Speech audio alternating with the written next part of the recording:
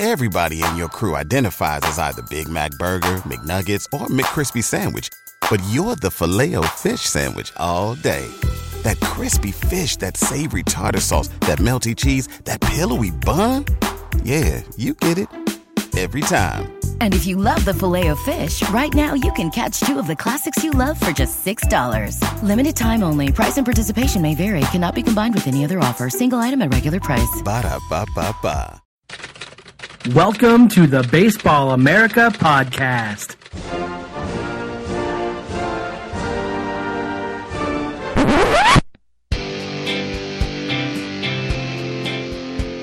Coming to you from the Baseball America podcast nook. Controls, you're throwing strikes. Command is you're hitting the spot. That's stupid. I'm sorry. I'm going to rant about this again because that's just stupid, John. It is stupid. This is so ridiculous. I'm tired of it. If he was in the home run derby, I'd put him out with a decent chance of winning it against the big leaguers. Surprised you could even hear us over the din of Ronnie McCabe's tape gun. Here we go in 3, 2, 1. Play ball. Welcome everyone to a Baseball America podcast. I'm John Manuel, joined by JJ Cooper, and for the first time in a long time, my old podcast partner, Will Lingo. Will, welcome back to the podcast. I guess history brings you back to the podcast nook, eh? It's great to be here. Yes, we made draft history way back when we did the first draft broadcast on MLB radio, and B.J. Upton was the highlight player in the draft, although not the number one pick. Yep. And now draft history again with the first time in our tenure at Baseball America, which is amazing. The first time a number one pick has not signed, and we certainly didn't see it coming yesterday, I don't think. You'd have to combine our 38 years at BA to reach back and to get back to Tim Belcher in 1983, the last time the first overall pick did not sign, and Danny Goodwin in 1971, the other time it didn't happen. JJ, you weren't in the office for yesterday because you've been under the weather, but I mean, like, we were all just kind of like 5 o'clock came and went, and then it was 5:05. We were just waiting for confirmation. I think it was at 5:15 when I finally got a text message saying these three guys aren't signing, and it was referring to the 3 high school pitchers the Astros were trying to get. Just what was your initial reaction, JJ, when you found out, when you saw on Twitter that the Astros had blown this? The first thought I had is that you can't let this happen over effectively $1.5 million. Yep.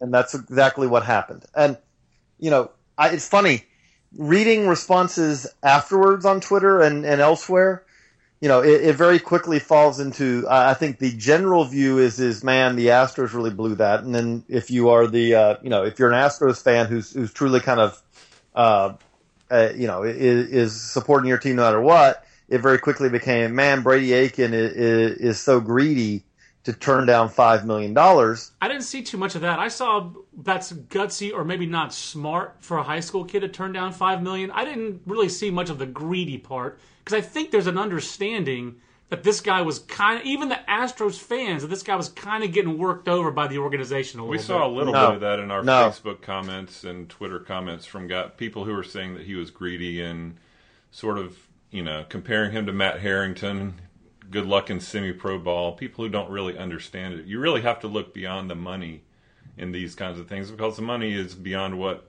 most people will ever be able to comprehend.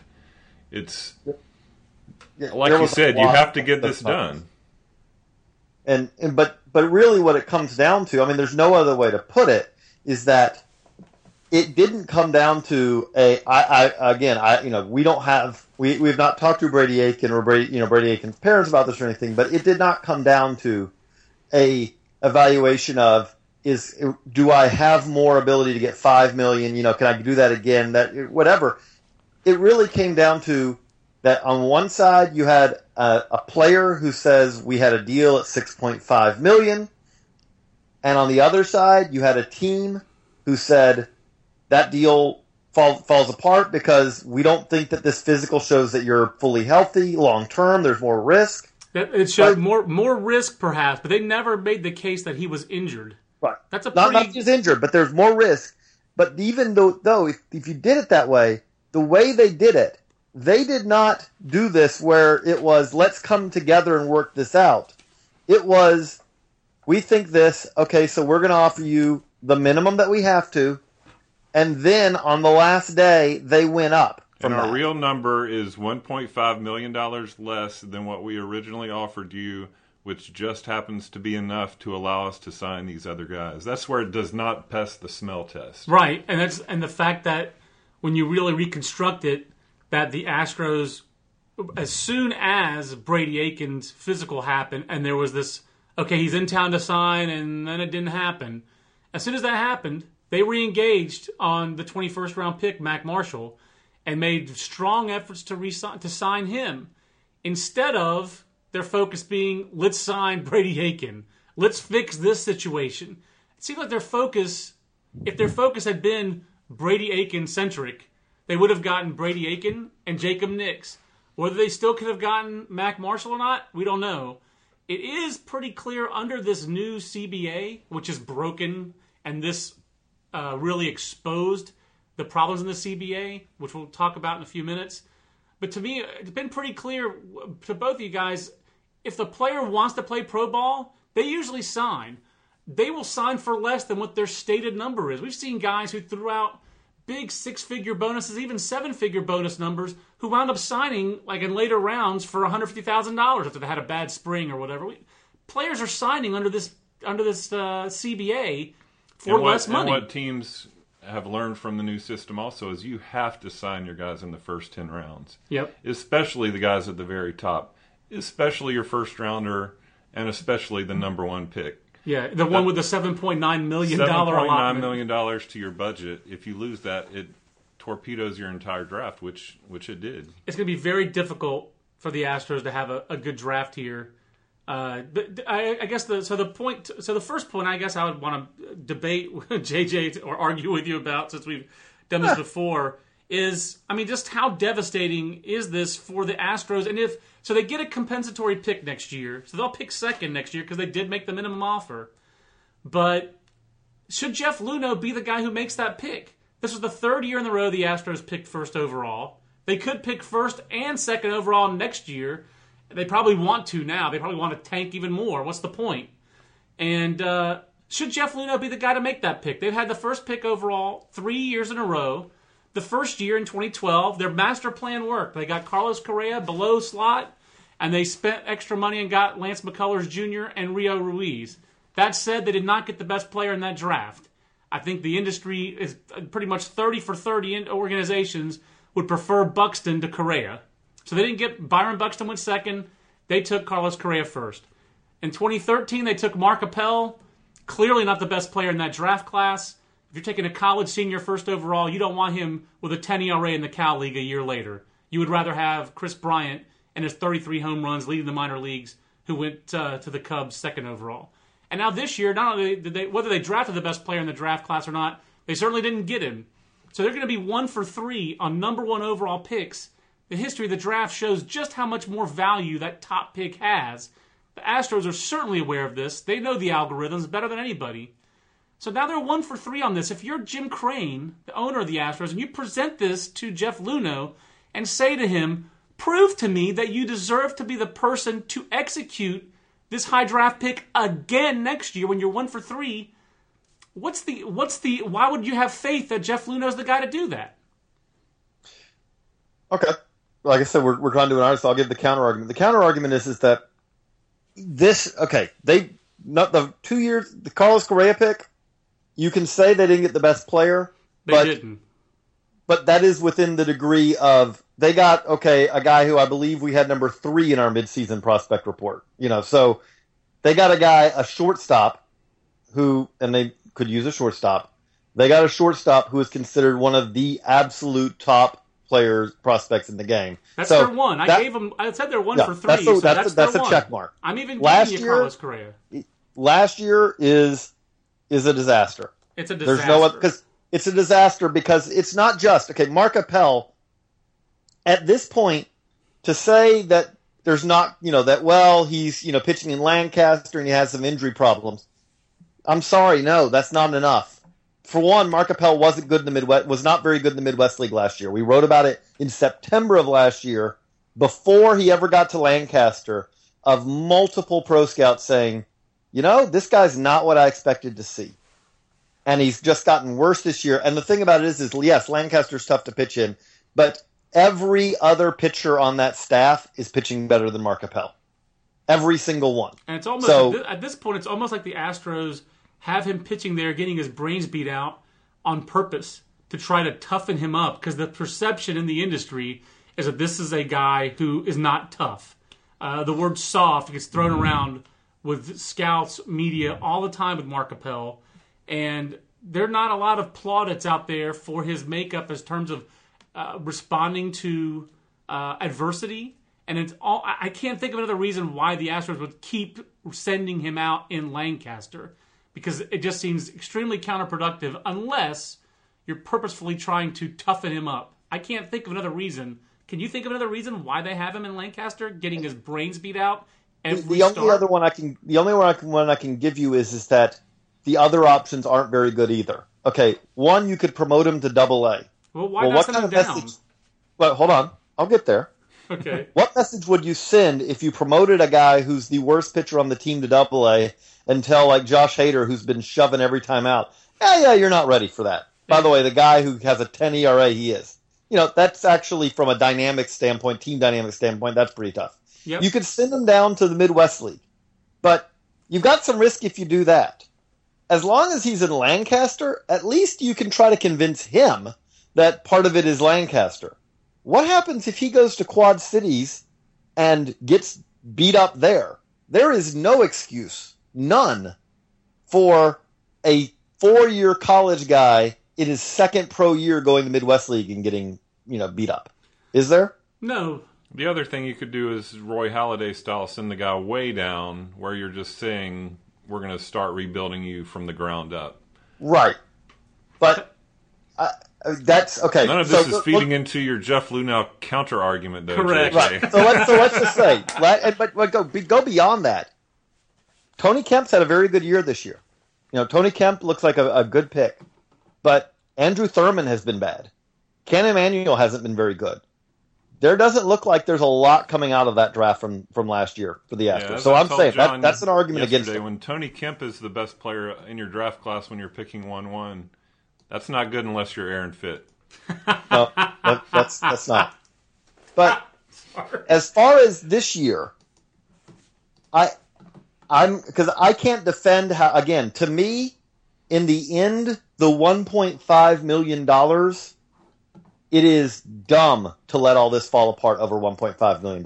Yes. It is. Because in the end, if you said, even if you are concerned about his elbow, you're still looking at, if you are willing to give him $5 million,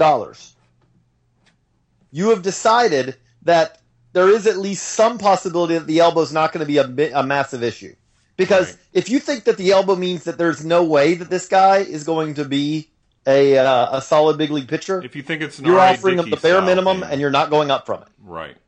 I mean, all the guys I think of like this, I'm sure there have been more recent ones, but all the guys I think of wound up in the big leagues who had their bonuses reduced, whether it was R.A. Dickey. I mean, obviously that's a different story. He became a knuckleballer. But Billy Traber, he wound up in the big leagues, but it was a fringy career. He had his first-round bonus reduced. Tim Stauffer had a shoulder problem. Mm-hmm. He still has been... This is another gallows humor. He's still one of the top 10 first-round picks in Padres history. At least in the last 15 years, he's certainly in the top 5. He might be in the top 3 of first-round picks in Padres history. And that's after a shoulder reconstruction. So the point is, you made my point for me, JJ. They're 1 for 3. But the point I was going to make, though, is that at the same time, you just also hit on it that if I'm Jeff Luhnow, the argument I'm making is that we are a victim of a broken system, which is we've seen this before.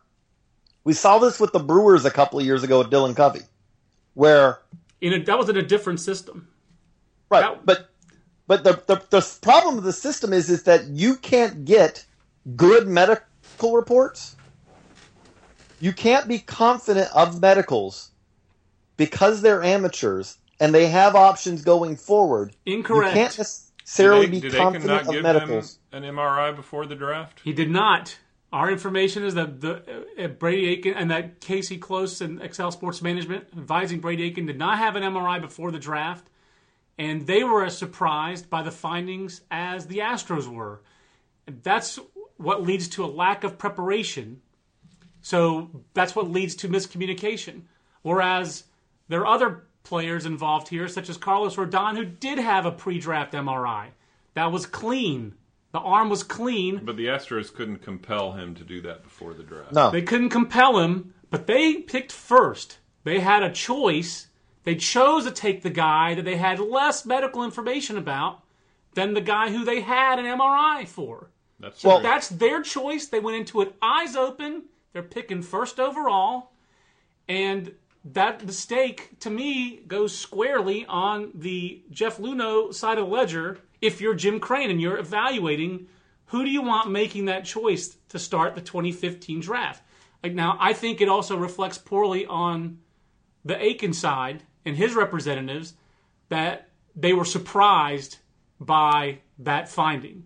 So that's why you saw a guy in Casey Close, who's very rarely quoted, who does not play things publicly as an agent, compared to the Boras Corporation. Scott's very public and very willing to talk. He doesn't negotiate necessarily in public sometimes, but he's very willing to talk to the media and let you know what he thinks about everything. But Casey Close doesn't do that, and that's why I was just stunner when you saw that Ken Rosenthal story a week and a half ago. I think it's because Casey was unprepared for the MRI. I don't know another way to put it. And he was surprised that the Astros were playing the system like this. So I would say to say they're victims of this system, JJ, is incorrect. I think they tried to manipulate the system because they did it in 2012 with success with Carlos Correa, and they tried to run from that playbook again. And Casey Close, for lack of a better thing that pops in my head, basically said, homie, don't play that. You cannot do that to my clients. And as a result, his clients lost out on more than $6 million. But the thing is, they were using the Carlos Correa playbook correctly, the same way, basically, by getting him to sign for $6.5. Right. Even that's enough. And they were saving $1.5 million, which they could use for other picks. Yep. It's when they tried to take that additional $1.5 million that things fell apart. And to me, I agree with you. The Ken Rosenthal story, where Casey Close was quoted by name, blasting almost as shocking as the fact that Aiken ended up not signing at all. Just to see that dirty laundry aired publicly was pretty shocking. And it rose to the level where the Players Association spoke out about the draft. And as people have made the point before, and they're right, the union has sold out player members who are not in the union, whether it's minor leaguers or draft picks. This is a bigger podcast and a bigger story. But the union, it's just unconscionable how little money minor league players make. And it's ridiculous how draft player rights were sold out. But I would just say... that's one thing we got to jump in here. Here's the thing. It's not going to happen. Because, for one, I'll be interested to see the Players Association making noise about filing grievances at all. Do they even have standing in this case? Because these are not members of the union. I don't know if they do, JJ. I do not see how the union could... in a court, maybe in an arbitration case, because they've already bargained these players' rights away. But yeah, they don't. They have established that the only tie that they have to the draft, the only tie they have, is because it's tied to free agents. Right. Otherwise, they have come out and said MLB could do whatever they want with the draft. If they took the compensatory part out of the draft, MLB can change it in any way they want because these are not people who are part of the union. But the thing that happens here, though, is that if Brady Aiken, questionable MRI or not, was declared a free agent tomorrow, Brady Aiken would make at least 3 to 4 times more on a contract than what the Astros originally offered him. I think it'd be more like 5 times. I really think that he would get more than $30 million. I really think if he were a free agent, he would get he's not as good as Aroldis Chapman, but he would get something in the Chapman range. If you had a free agent, 18-year-old left-hander, even with the medical, I think he'd get a ton. I think he'd get well north of $20 million. I think he'd get more than north of 30. Jacob Nix would get what Aiken turned down. More than likely. When the guys were free agents 18 years ago, we saw Matt White got $10 million, $10.2 million specifically. Brady Aiken's similar with a longer track record or similar track record. He's left-handed. And he's from San Diego, not Pennsylvania. And the inflation since then is pretty significant. So, yeah, it'd be interesting to see how that happen. But that's never going to happen. I agree. It's never going to happen. But the one example I'll give that is look at what Noel Arguelles got. Yeah. As, you know, the thing we could talk about that could happen out of this is possibly some sort of collective medical information before the draft. I think a medical combine, and I do think that every time Major League Baseball tries to establish rules for the draft to hold down signing bonuses, there are unintended consequences. That happens every time. And the unintended consequence of this CBA has been for teams to try to hold the top players' bonuses down even more so they can sign other players later. And in this case, that led to the motivation of exploiting a medical issue to try to do that. And that's the unintended consequence. There is motivation for a team to try to find something in that medical exam, in that physical, to ding the player's bonus. And it appears that is what happened. There's a benefit to them. Absolutely. There is motivation for a team to find something wrong in that physical and sign that player for less. It gives them a chance to sign more players. And it's inescapable that that's what the Astros tried to do here. No. Okay, I won't say it's inescapable. That is a very logical reconstruction of the events. You could also make the argument that they decided that Brady Aiken, because of his elbow, was not worth to them $6.5 million. However, he was worth $5 million. They could have made the assessment he was worth $5 million because at $5 million, it's the difference between getting Aiken, Nix, and Marshall compared to getting none of them, and therefore that they decided he was worth $5 million. Now, again, that's getting into motives that we don't know the answer to. But you could make the argument that it was that they made a cold calculating decision that at $5 million it was worth it. A bad decision is what they made. Yeah, I think whatever the motivation behind it was, they had to have realized, let's just say at the moment the Ken Rosenthal story came out, I'm sure they realized it before, they had to realize that this was not going to work the way they envisioned it. And at that point, you have to bail out on that plan. You have to get the number one guy signed. As we know, depth, doing a top 30 in a prospect handbook, depth is nice. Star power is what wins you games. And that brings me back to the evaluation, again, that the ownership, in my mind, has to make of Jeff Luhnow. And is he the guy to make the Astros a championship franchise? And, I mean, he's clearly the guy to help you get the cover of Sports Illustrated and get a big story like that and to get a highly ranked farm system. But is he the guy that's going to turn this around? If I were the owner and he had 3 shots at the number 1 overall pick and he blew 2 of them, I would look elsewhere for someone to make that pick. So I'm just reaching that as a cold, logical conclusion. This isn't personal, but looking at it, he's had 3 chances. He's 1 for 3. That might be good enough if he were George Springer, but I don't think it's good enough at the number 1 pick in the draft. And I wouldn't let him make that choice. And the process here, one other aspect of this process, I think it shows, frankly, a little lack of feel to conduct these negotiations from Mexico. Jeff Luhnow was not in Houston. He was in Mexico visiting family. That's where he's from. And how can you not be there with your owner when the situation is this serious? It seems like the owner wasn't engaged in it either. He was not. And this is a week and a half ago. The Rosenthal story came out and the stuff hit the fan. I just think it shows a little lack of feel, if not some arrogance, JJ, for Jeff Luhnow to not be there with the ownership and to be doing this. I mean, I know it's 2014, but our call just dropped a few minutes ago, and we had to do this over again.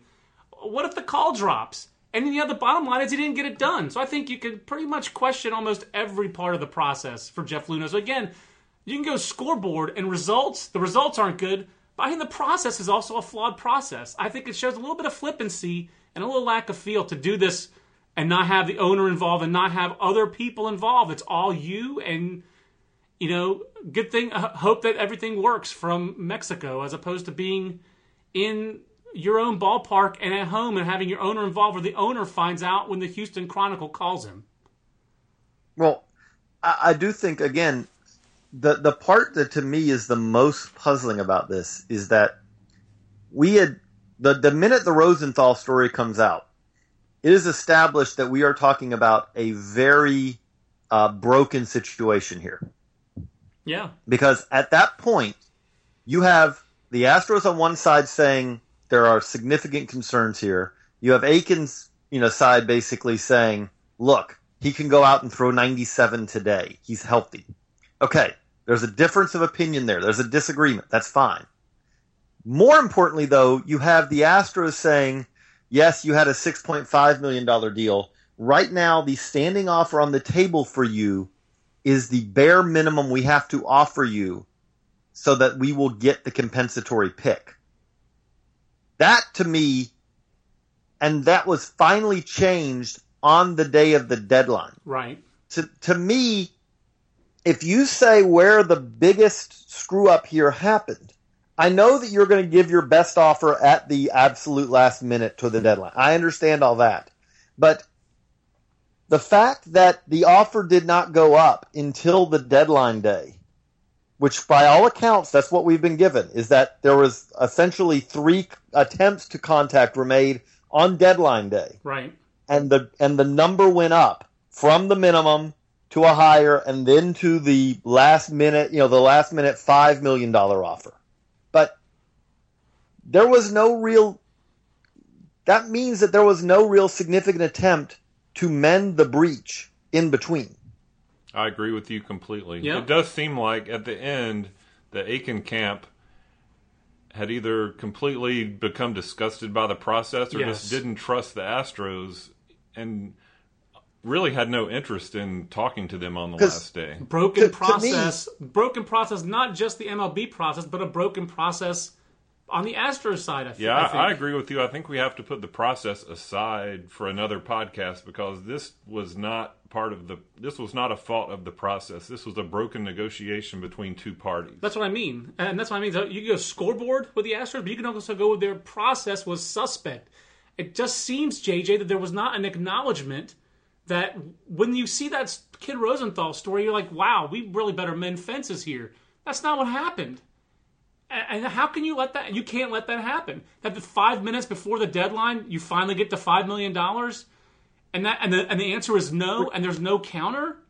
I just. But again, that's a broken process. This does feed your calculate. Either you can call it calculated or you can call it. The real reason for that is that again, what we've established is they decided whether it was that this is an opportunity for us to get Mac Marshall, or whether it was we don't feel that Aiken is worth it to sign now with this elbow unless we get Mac Marshall. Right, but they decided the injury. Yes. Or the reason they couldn't come back, the reason they couldn't have a $5 million offer on the table when the Rosenthal story came out and then go up from that is they couldn't go up from that and get Mac Marshall. And the best way I can put it is Mac Marshall is a fine player. But you don't blow up your draft for Mac Marshall. You don't blow up your draft for Mac Marshall. They just did. And if you look back at history, the 2 number 1 guys who didn't sign in the past, and this was obviously ancient history compared to the money now, but Belcher and Goodwin, those negotiations never went anywhere. If you look at even like J.D. Drew when he didn't sign, those negotiations never really went anywhere. The only really comparable one to this is Matt Harrington. That's where the Rockies and Harrington were probably close on money at some point and should have gotten it done, and just the breakdown of the relationship of the negotiation made things fall apart. So really there are very few parallels to this kind of thing where you're arguing over percentages of money, not huge chasms. And here's one of Will's points that I haven't been able to really come up with a great example. But how many times was that guy taken in the 10th round and later and signed to the giant bonus? How often has those guys really worked out? And I'm just looking at I was trying to come up with since the informal slotting process began in the early 2000s, quote-unquote smart teams invest money later in the draft on guys who fall for signability. Who is the best example of that? Because one of the ones I can think of is Nick Adenhart, the late Nick Adenhart. Mm-hmm. He worked out. He became what we thought he was going into the draft, and he had Tommy John surgery, and then he was on his way to being a productive major league pitcher, and then obviously he had the But even tragic that's an accident. exception because that's Tommy John. That's an obvious reason to fall in the draft. I'm just talking about signability guys. Well, and then the thing is with and that's my other problem with Aiken. What round is was Will Middlebrooks? Pardon me? What round was Will Middlebrooks? He was like a 7th round pick. Okay, 7th, so he wasn't post 10th. But like one of my other arguments with this is it's an elbow. If it were a shoulder with Brady Aiken or a back or something like that, chronic knee injury, and maybe he needs microfracture surgery, something like that, okay. But it's an elbow. Who doesn't have what pitchers don't have elbow surgery? Maybe all you're doing is increasing his risk of Tommy John surgery from 99 to a 99.5. I mean, which, you know what I'm saying? I mean, it feels really petty and just displaced, just irrational. I can't think of another way to say it, obviously. It doesn't feel like it's rational to tie so much risk to the elbow when we've got a lot of history of a surgery that helps the elbow and that most pitchers have, not most, but a lot of pitchers are having this surgery and coming back from it. It feels like, one just went 9th overall. Jeff Hoffman just went 9th overall. He has less track record than Brady Aiken. He's not as good as Brady Aiken. He's not left-handed like Brady Aiken. He's 3 years older than Brady Aiken. He's had his Tommy John surgery already, and he just got $3 million plus from the Blue Jays. So $5 million for Aiken, that seems lowball, frankly. I mean, I'm not saying he's twice as good as Jeff Hoffman, but I do understand he has more leverage. I think they put too much on the elbow risk, considering that it's the elbow. Go a step further. It's Brady Aiken and Jacob Nix. Right. Because if you go to 6.5, because I do, as bad as the situation was, it seems very logical that if the Astros had called Aiken at any point, in this process and said, okay, we'll give you the original deal we agreed to, everything would have been cleared up. Would you all agree? And I think that's what you had to do at some point. And they didn't do it. Yeah. Again, $1.5 million is not... You can look at it, you can say, they're going to have... They should dominate next year's draft. They should. They should. Because they'll have a $20 million signing budget, so... They should have dominated, which will be like 40% of their big league payroll. We're almost getting to Rick Reichert numbers here with the Astros draft. But there's two things with that. One is that next year's draft does not look as good as last year's draft. Well, it's not on the college side. The high school side looks pretty good. And the high school side does look pretty good for next year's draft. Whether it will have as much velocity is probably not likely. But the college side, pretty iffy. The high school side looks fairly robust. But the again, really the other part though is that at some point, and maybe their evaluation was no, it's worth taking that hit, but is it worth kicking the can down the road another year? They get the number 2 pick, and again, there is at least the slight risk because we haven't gotten into. I think we have to cover this. The Jacob Nix part of this is, in many ways, the worst part because he was a dude just randomly standing side of the road and got run over by this. Right. There is nothing good about what happened because the other part of this is if you want to talk about how the process is broken, what we have established now is that, hey, when they call you and they tell you, yes, we're going to take you in the 5th round, but we're going to give you $1 million more than what, or 1.2 million more than what slot is, the translation of that is that, but do understand, this will immediately dissolve if we do not sign our first-round pick, and you can't really sign this deal until we sign our first-round pick.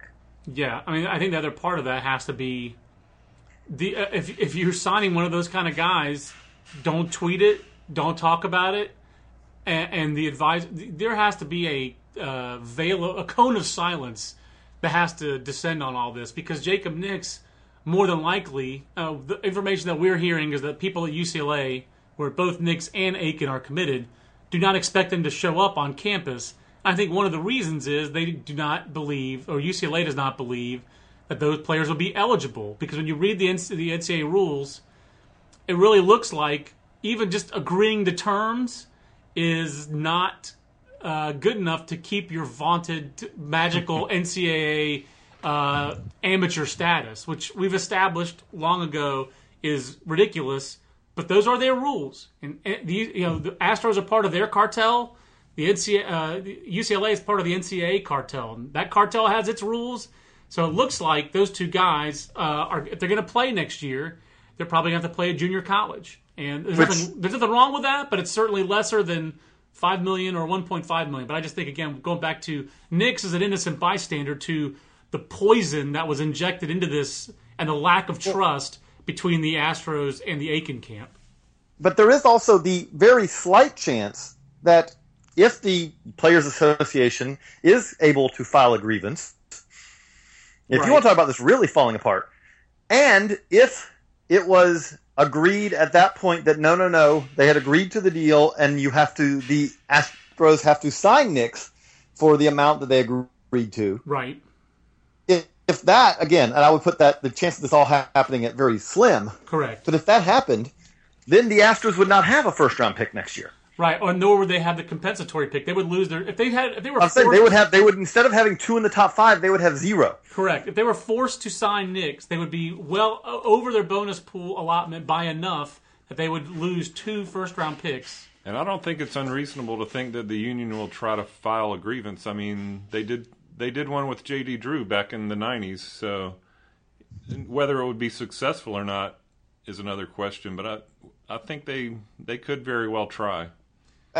There's no other way to put it. If that happened and the Astros ended up suffering that penalty, that would be, when you say, then what's the case? That's what they call a fireable offense. That is a catastrophic. I mean, because that would be a catastrophe of all catastrophes, where you would come back and eventually would say, okay, so again, I would put the likelihood of all this happening at very small, but if that all happened, you essentially that goes from disaster to drafts of Mac Marshall. That goes to DEFCON 20. Right. You're way off the scale. You can't do that. I judge baseball news at many levels, but one of the top level is my wife interested in it? And she was interested in the Cowboy Monkey Rodeo story that we're going to have online next week. And then last night, I mean, I was going to talk to her about the number 1 pick not signing, whether she wanted me to or not, just because it is what it is. But she asked me a follow-up question about it this morning, so she actually is fascinated by this as well. So I think that just shows how compelling this is as a story. Now, obviously, for the parties involved, it's a disaster, but as a journalist, it's fascinating. It is. It's fascinating, and it's pretty meaty. And obviously, there are more developments to come. Will there be a grievance? Where will these players wind up playing in 2015? What do the Astros do? There's so much to come here. I mean, all of a sudden, they're going to stop having Aiken jerseys and start having a lot of A.J. Reed and Derek Fisher jerseys. Come on, guys. Don't forget banking your whole draft pitching-wise on Brock Dyshorn and who was it? Oh, and Daniel Mengden and his fractured vertebra. So good job, good effort by the Astros. Just a disaster in my mind on Friday, and just not a good look for anybody involved, and some pretty innocent bystanders here, and Jacob Nix especially, and to an extent Brady Aiken as well. So just a disaster. JJ, anything else? One thing I did want to touch on is that you hit on it. Like I do think that if either of them wanted to, if they wanted to go from one, battling against one kind of broken system to another, either Jacob Nix or Aiken, if they wanted to, probably could play Division I college ball, but they would have to sue. And if you do that, I mean, we've seen that a lot of these NCAA rules they don't really hold a lot of water in court because there's really no logical explanation for why they are that way. Andy Oliver, pretty much blew up the agent rule before. Yeah, he won the case, but then they bought him off so that they would not. NCAA has so many other problems to deal with right now.